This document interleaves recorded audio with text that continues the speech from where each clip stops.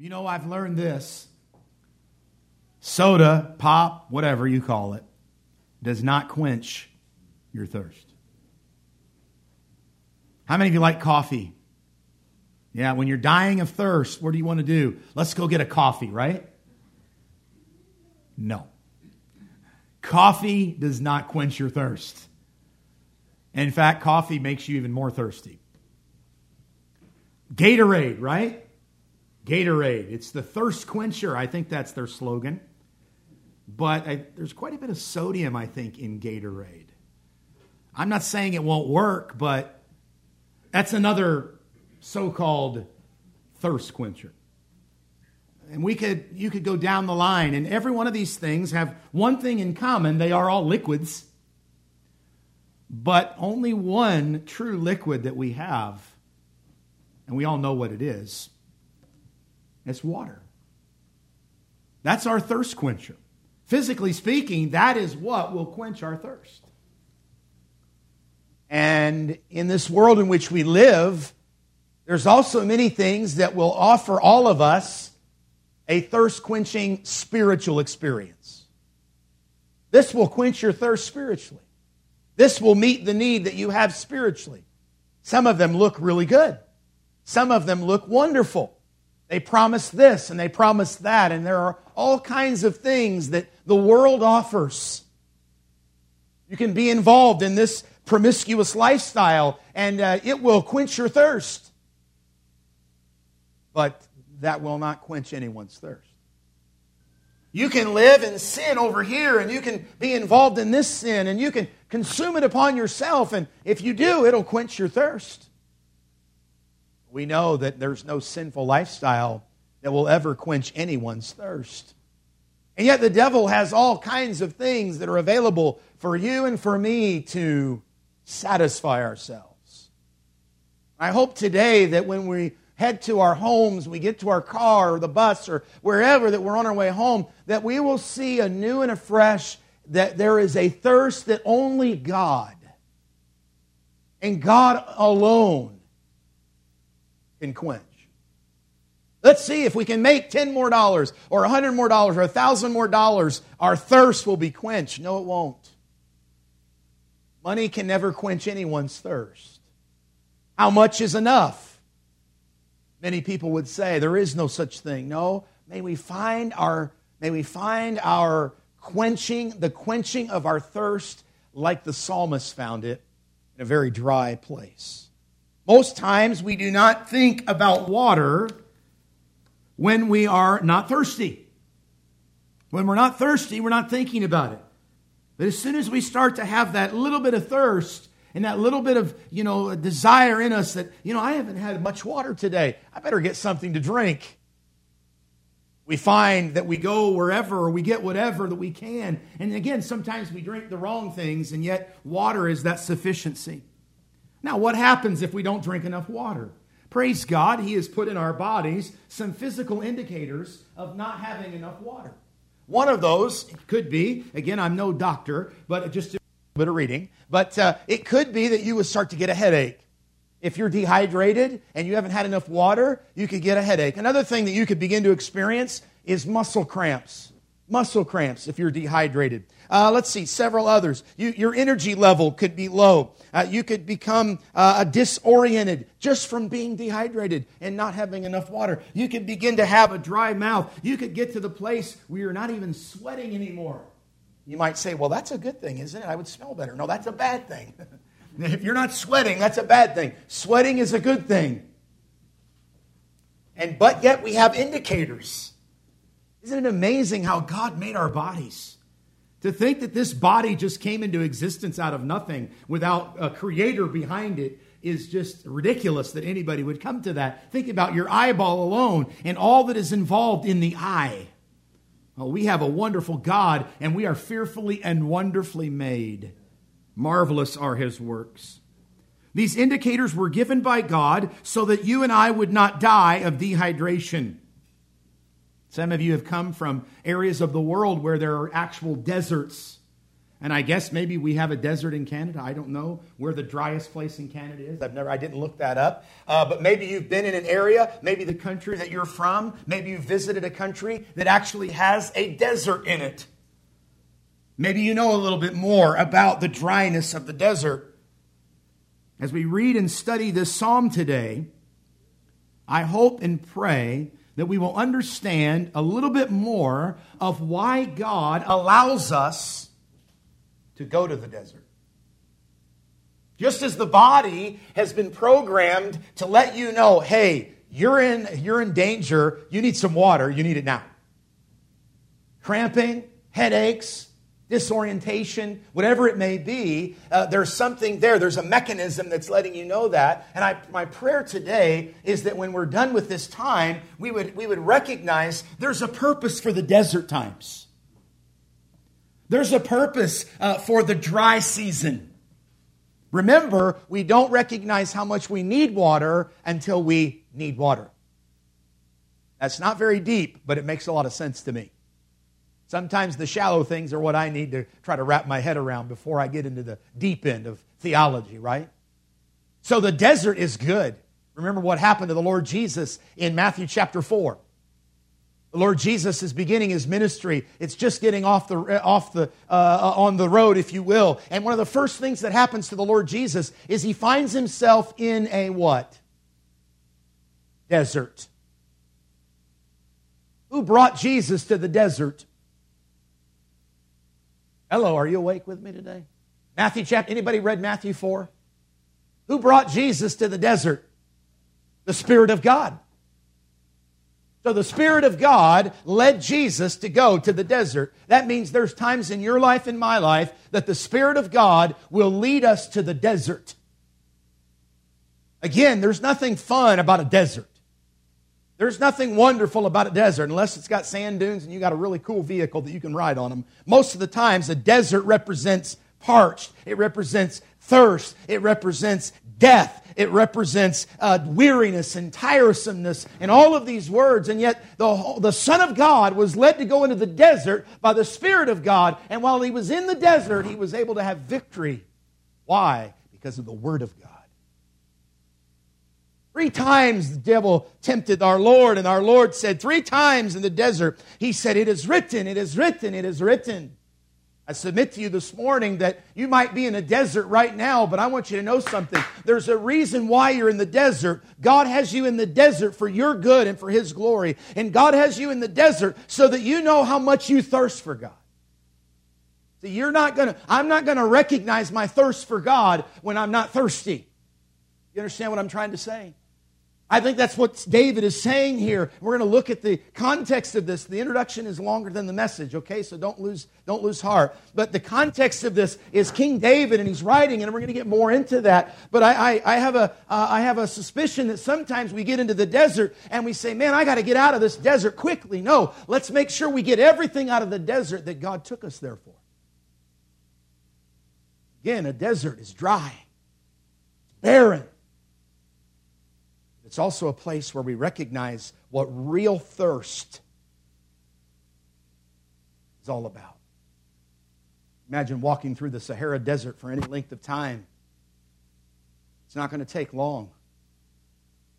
Your body's going to start saying, you better find water. Folks, we live in a dry land, and I'm not talking about desert. We live in a barren land. We live in a land that doesn't fear God. We live in a land that would shake its fist at a holy God. We live in a land that would just as soon curse God. Folks, we're walking through like Ezekiel chapter 37. The prophet Ezekiel was given a vision, and he was walking through a great valley, and that valley was full of what? It was full of dry bones. Dry bones. What does dry bones mean? Well, it means no life. It means no action. It means no activity. It means nothing's getting done. And the Bible said there that he walked through that valley of the dry bones, and the Lord even said to Ezekiel, can these bones live?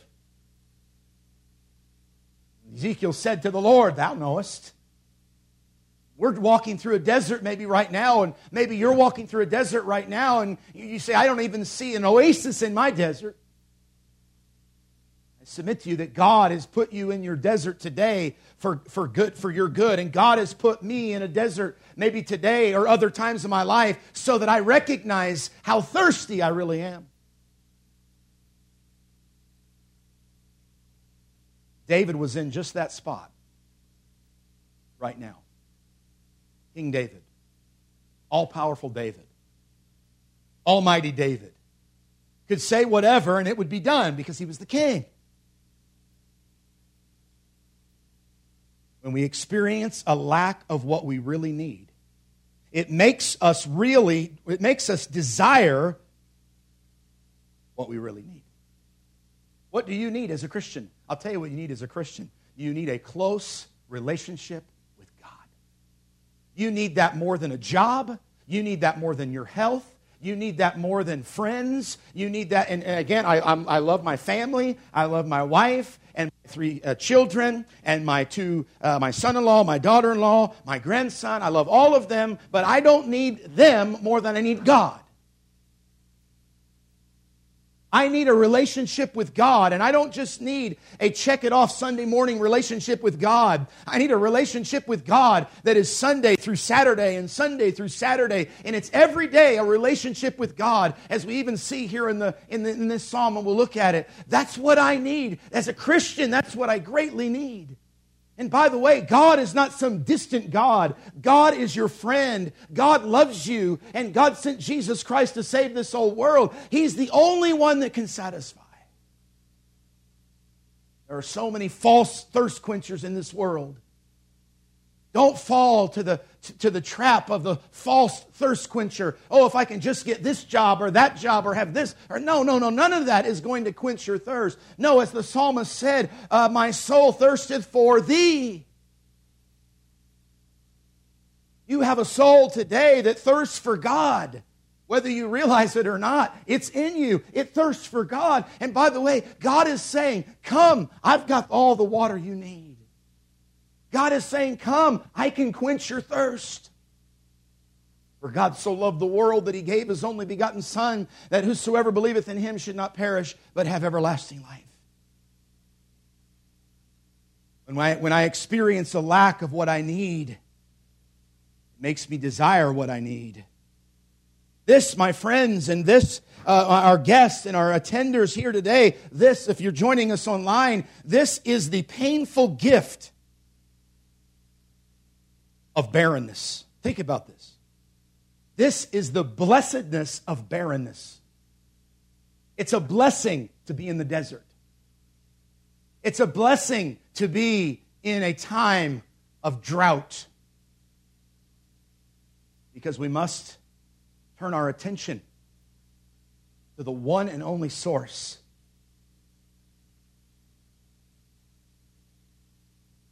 of water, of strength,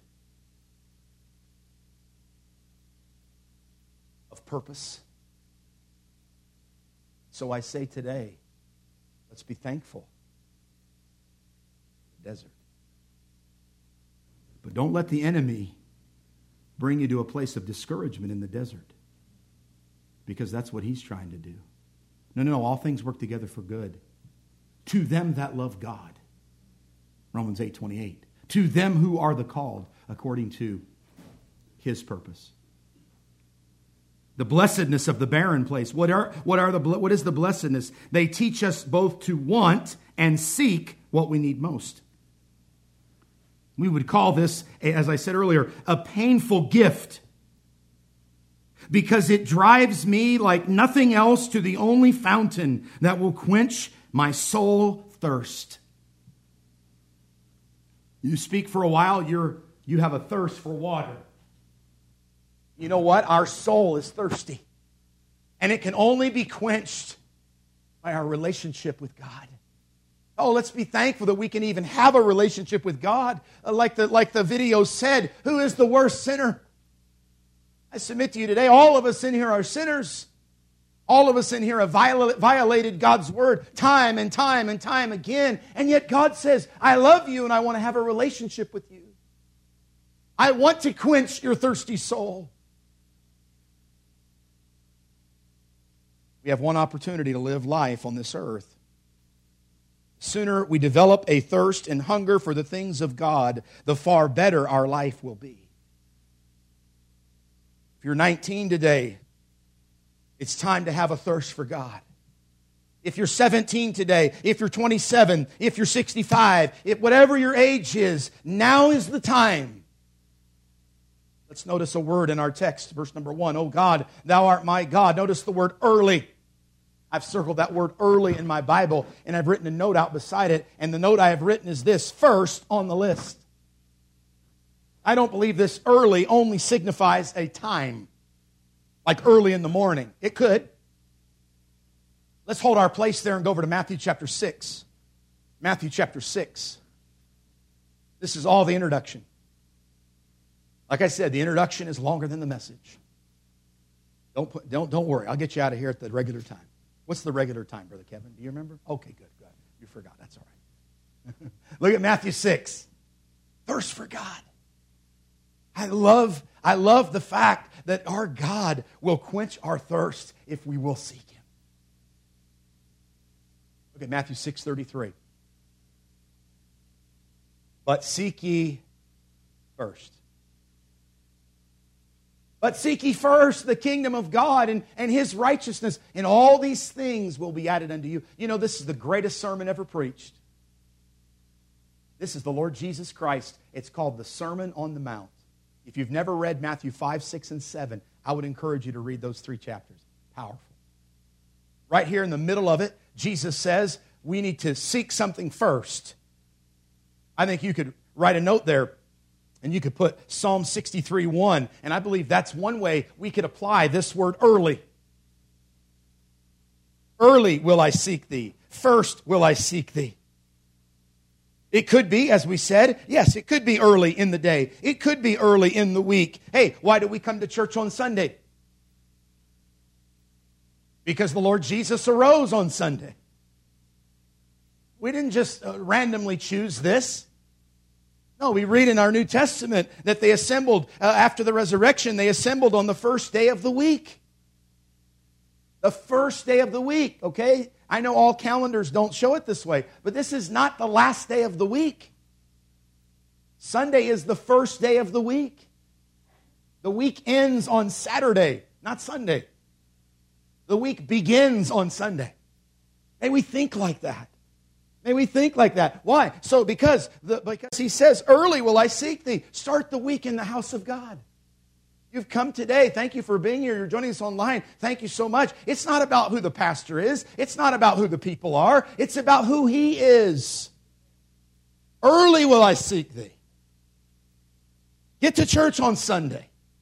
Come back tonight if you can. Why? Because we have a great pastor? No, we have a great God. He's never failed you one time. He's never failed me one time. The psalmist said, I'm so thirsty. God, I've got to seek you early. So it could be the time. It could be the day. It could be the week. It could be life.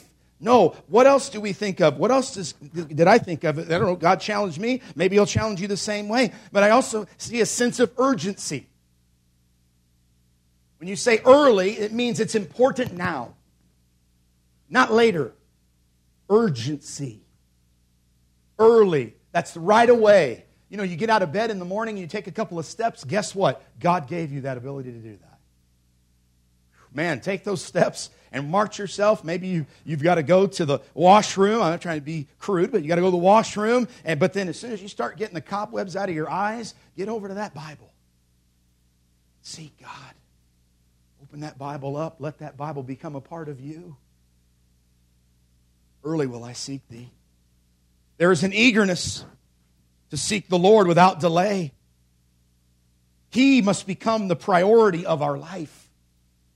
Would you let God's Spirit right now, if you're a Christian, you have God's Spirit in you. Would you let God's Spirit right now reveal to you if God is the priority of your life or if God is on the list? No. There's no list. It's God, and the list gets thrown away. And God will help you. Jesus said, the Bible says He must have the preeminence. That means He is above all, before all. May the Holy Spirit of God show you and maybe show me there's some areas of our life where He isn't priority. Turn over quickly to Isaiah 26. Isaiah 26, please. We're getting there. We'll be there in a minute. We're getting there. Isaiah 26. And please look at verse 9. With my soul have I desired thee in the night. Anybody ever woke up in the middle of the night, can't sleep? Yeah. We read that earlier, didn't we? Even in our text, it said, when I remember thee upon my bed and meditate on thee in the night watches. Isaiah says here, with my soul have I desired thee in the night. Yea, with my spirit within me. Notice these words of the great prophet Isaiah.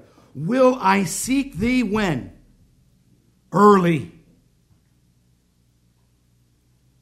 You're 15. You're 14. You're 8. You're 21. I would still say you're very young. When I was 21, I got married when I was 21. That was crazy. How did my father-in-law let me do that? Anyway, I got married when I was 21. But I didn't know anything. I thought I did. You know, when you're 21, 20, 19, 18, you think you know everything. I'm 49 in 2 months, and I still don't know much. I'm still trying to learn how to be a godly husband and father and grandfather and all the rest of it. I'm thankful for the patience of God, aren't you? God is so patient with me. God is so patient with you. Be thankful for that. He's continuing to mold us and make us. But the prophet Isaiah said, I will seek thee early. Can I just encourage you with something? If you know how to read, that's not talking down. I'm just saying, if you know how to read, you're 7, you're 8, you're 9, you're 10. I don't know. I can't remember how old it is when people learn how to read anymore. But if you know how to read, I want to encourage you every day to read something in the Bible. You say, I don't know how to read, Pastor Turner. Find somebody that knows how to read and tell them, take a Bible to them and say, can you read some of this? Early will I seek thee. May we establish that early in our life. Maybe early means when you got saved. You've been saved maybe just a short period of time. We need the Word of God every day. We need it every hour. We need it every moment. Let's go back to Psalm 63. Let's talk about Psalm 63 for the rest of our time. When was Psalm 63 written? Well, it was written by King David. It was written around the time period of 2 Samuel, chapters 16, 17, and 18. 2 Samuel 16, 17, and 18. If you know anything about this time in Jerusalem in David's life, his son, by the name of Absalom, has developed a lot of pride in his life. He's gotten to the place where he wants to overthrow his dad. He has a group of followers that he is convinced, and he's a pretty slick guy, and he's pretty suave guy, if you will. And so he's convinced a group of followers, let's overthrow the king. The king is not going to fight his son. And so David, the mighty king, he leaves the palace. He leaves Jerusalem. And where does he go? He goes to the Judean desert. He leads his men that are with him to the desert. Now we have a couple of pictures of what the Judean desert may have looked like. It's what it looks like today, but we'll just maybe go through 2 or 3 of those, Brother Tim, and show them to us. Just stop right here. I'll tell you when to move on, please. So, you don't see, we see no trees. So when you look at that picture, you don't see much. There's some bushes maybe way down in there. There's a little bit of green right here, but you probably can't see that from where you're at. So, not a whole lot of life. Go to the next one there, Brother Tim, please. Hey, there's some life. What do we have here? Looks like we have some goats. What in the world are those goats eating? I've kind of wondered that ever since I looked at that picture, they're finding something to eat. But you look at the topography. Dirt, rocks, barren. There's another one. These are all pictures from Google. Thank you, Google. I did not go over there and take pictures this week. Didn't have time. But of what the Judean desert may have looked like. Thank you. That's fine. So imagine leaving the kingdom in Jerusalem, having everything you need, and going out into a desert where there wasn't anything that you needed. Turn to 2 Samuel 17. 2 Samuel 17. We find that this group of travelers who are being pursued by Absalom and his followers cross the Jordan River and head to an area called Mahanaim. 2 Samuel 17. This journey is difficult. This journey would make someone very tired, hungry, destitute. I mean, almost literally out of your mind type crazy. You're walking through this desert. Where are we going? Look what it says in 2 Samuel 17, verse 27. And it came to pass, when David was come to Mahanaim, that Shobi, the son of Nahash, of Rabbah of the children of Ammon, and Maker, the son of Amiel of Lodabar, and Barzillai, the Gileadite of Rogelim. Notice what they brought. Beds, basins, earthen vessels, wheat, barley, flour, parched corn, beans, lentils, parched pulse, honey, butter, and sheep, cheese of kine, for David and for the people that were with him. Why? To eat. For they said, the people is hungry. The people is weary. The people is thirsty. Why? Because they have come from the wilderness. They've come from the wilderness. That is the setting for when David took out his pen before they got to Mahanaim, where he takes out his pen under the inspiration of the Spirit of God. David begins writing Psalm 63. Who's David? Who's David? David, this is the same one who years prior was helping his father's sheep, and he was watching over his father's sheep. And his father, Jesse, said to David, David, I want you to go and I want you to see your brothers. They're down at the battle, and I want you to take this bread and this cheese. I want you to take this to them because, I'm sure they're hungry and I'm sure they need some sustenance. And David makes the journey. He obeys his father and he makes the journey. And when he gets there, you remember what he saw. He saw on one side was the Philistines, and on the other side was the armies of Israel, which were his brothers, and everybody was in their tent. And in the middle of the valley there was a giant 9.5-foot guy by the name of Goliath. He's cursing the people of Israel by his gods. You can imagine the voice of a 9.5-foot fellow like that and how it must have boomed through the valley there. David hears what he's saying, and he's a young guy, but he's already killed a lion, and he's already killed a bear, and he's already helped with his bare hands to protect the sheep, and he's got a lot of juices flowing through him, so to speak, and I mean he wants something done, and he wants it done now, and he goes to his brothers and he says, "What is going on here? Who's going to kill that guy?" He says, is there not a cause? That's the David that's writing this psalm. That's the David that went down to the brook and he took out 5 smooth stones and he used one of them and he hit Goliath right here in the head and the giant came tumbling down, as the song tells us. And David was able to go over there and take Goliath's own sword and chop off his head. Take that old ugly head over to King Saul and give it to him. You talk about a mountaintop moment. That was David. What a victory. The Bible tells us that they sang of David, they sang of Saul, that he has killed his thousands and David his tens of thousands. That's a mountaintop experience, isn't it? That's not a desert experience. That's a mountaintop.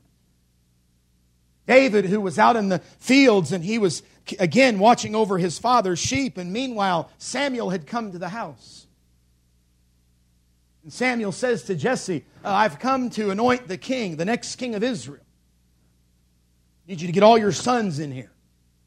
And all the sons of Jesse come in. Well, at least they think it's all the sons of Jesse, and they bring them all in there. And Samuel looks at them, and man, they got some muscles on some of those guys. Some of them are pretty tall. But every one of them, God said to Samuel, no, you're looking on the outward appearance. I look on the heart. Samuel says to Jesse, do you have any more sons? Something's not right here. He goes, well, I do, but, he's out there playing around with the sheep. Bring him in. You know the story. Here comes David, smelling like he's been playing with the sheep. He's ruddy, youth. He comes in and the Lord says to Samuel, anoint him. I wonder if David, when he's penning the words of Psalm 63, I wonder if David is thinking back, as he's writing these words, he's thinking back of Goliath's head coming off. I wonder if he's thinking back to the oil coming down from the cruse of oil coming down from Samuel and God anointing him right there to be the next king. I wonder if he's thinking about all those glorious times, and now he's sitting around and he's just got a bunch of dirt and dust around him. It's a little different scene now. Back at Daddy's house, when Samuel was anointing him to be the next king. He picks that pen up and God tells him what to write. Notice what he says. He started off, "O God, thou art my God." Notice that word, my. Oh, I hope you'll grab onto that today. If you're a Christian, you can say that. God, you are my God. By the way, it's not just that He's your God and no one exclusively, but He's your God personally. Can you imagine how big that statement is? Not because I said it. He's not your God exclusively, but He's your God personally. Do you know how many Christians there are right now on the face of this earth? I have no idea. Millions. But He's their God too. He's everyone's God. It doesn't matter what language, if you're a Christian, you speak. He's your God personally.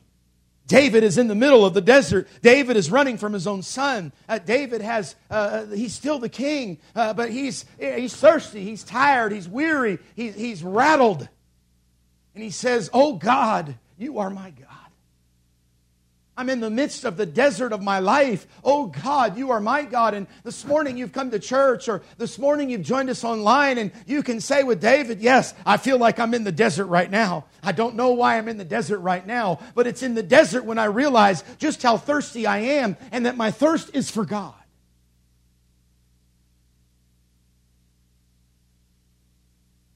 May God give us a greater thirst for God. A greater thirst than for our own family. And I'm not saying family's not important. Believe me, if you have a thirst for God, you will have a thirst for your family. If you have a thirst for God, you will have a thirst for the local church, the body of believers. If you have a thirst for God, you will be saying so because the redeemed of the Lord say so. If you have a thirst for God, all of these things will happen, but it all starts with a thirst for God. And I see David writing, and I see David dusty and tired and weary. He says, "Oh God, thou art my God. Early will I seek thee. My soul thirsteth for thee. My flesh longeth for thee in a dry and thirsty land where there is no water." Why do I thirst for God? Verse number 2, "to see thy power Folks, the power of God is just as much available in today as it was in David's day. The power of God is just as much available to defeat any Goliath in your life as it did in David's life. The power of God is available to us today, but it's not that we play God and we're going to have the power of God. No, we've got to have a thirst for God to see the power of God. I submit to you, I need a greater thirst. I'm not saying this to you, I'm saying this to us. What more could happen to us? What more could we go through than we've gone through in the last 2 years to bring us to a thirst for God? What more could happen? Honestly. For me, nothing. If I don't have a thirst for God now, man, that's a problem. What's it going to take? That thirst for God. To see the power of God. Not only that, but notice what he says, and to see the glory of God. Folks, I'm not interested in seeing the glory of Anchor Baptist Church. I'm not interested in seeing the glory of me or Pastor Nathan or Brother Kevin or anybody. I'm interested in seeing the glory of God. And how does that happen when I have a thirst for God? How does that happen when I'm at the feet of God? How does that happen when I'm in the desert? God, take me to the desert. If it's taking that, God, take me to the desert so that I have a thirst for you, so be it. Here's the good news, because he won't leave you in the desert alone. He said, lo, I am with you always, even unto the end of the world. You long to see the power of God? Look, we can play games. We can have a good time. I'm for all of that. I love to joke around. I love to kid around. I love to laugh. Okay, I do. Sometimes probably too much. But do we hunger and thirst for God? The power of God, the glory of God. Notice verse 3. Why do I have a thirst for God? Number 3, because thy loving kindness. Think about this. Why do we have a thirst for God? Because thy loving kindness is better than what? Life. I mean, think about this. There's nothing greater than being alive, being a Christian, and knowing the loving kindness of God. It's greater than whatever amount of money you think would be good to have. No, the loving kindness of God is greater than that. And because of the loving kindness of God, what does David say? He said, my lips shall praise thee. You know what would help you and help me in the middle of the desert? To take these lips and open them up and say, I praise you today, God, for the desert that I'm in. I praise you today, God, for the rocks that are around me right now. I feel like I'm between a rock and a hard place. We read that in the Word of God. I feel like the wolves are howling around me at night. I feel like that there's no one here, and yet God is with you, and God is faithful. God, I'm going to praise you right now in the desert. God, I'm going to use these lips not to question you. I'm going to use these lips to give praise and glory to you, even in the middle of the desert.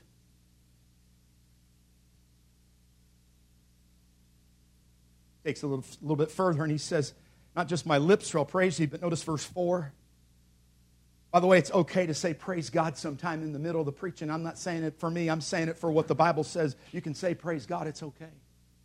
I'm not looking for that. I'm just saying. But then notice what he says. I will lift up my hands. You see that one in verse 4? He said, thus will I bless thee while I live. Notice he said, I will lift up my hands in thy name.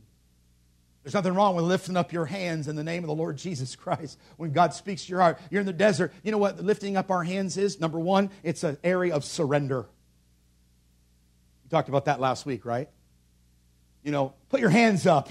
I'm not trying to be unkind, but, a police officer, put your hands up. What are you doing? You're surrendering. I will lift up my hands. I think it's surrender. Secondly, I think it's also worship and praise. I will lift up my hands. Why? Because what else am I going to do? My lips are going to praise Him. I raise my hands in praise and honor and glory to the Lord.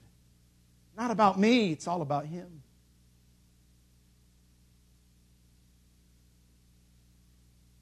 Notice now he talks about the inward part of this. Verse 5 tells us the inward part. Those are outward expressions. But what about the inward part? Here's the inward part. My soul My soul. Who can see our soul? Nobody. Only the Lord. But notice what he says. My soul shall be satisfied. This is in the desert. This is in the thirsty place. This is in the barren place. And the psalmist says, my soul shall be satisfied as with marrow and fatness. Marrow is on the inside of the bone. Thankfully, we can't see any of our marrow right now. If we could, we'd be in a lot of pain. So this is an internal thing. I submit to you, you will not raise your hand in praise, and you will not give the lips of praise to the Lord if it's not on the inside. It's not a surface thing. Because when you're going through the dry and desert land, you know what? Surface praise is going away really quick. Because nobody likes to go through the trying times. No one. I'd be the first one to write my name down. I don't like it, but you know what? I need it. Because it helps me realize how thirsty I really am. But the marrow, the fatness is on the outside. My mouth shall praise thee with what kind of lips? Joyful lips. Thirst for God. Let me give you this in closing. What are the characteristics of someone who has a thirst for God? Number one, this is the message now. Characteristics of someone who has a thirst for God. Number one, when God is the greatest desire of my heart. When God is the greatest desire of my heart. Oh God, you are my God. Early will I seek thee. You desire something today besides God in your life? Number two, someone who's thirsty for God will have a greater interest in the Word of God. A greater interest in the Word of God. How do we know God? How do we know His ways? How do we know His works? How do we know His character? We find Him in the Word of God.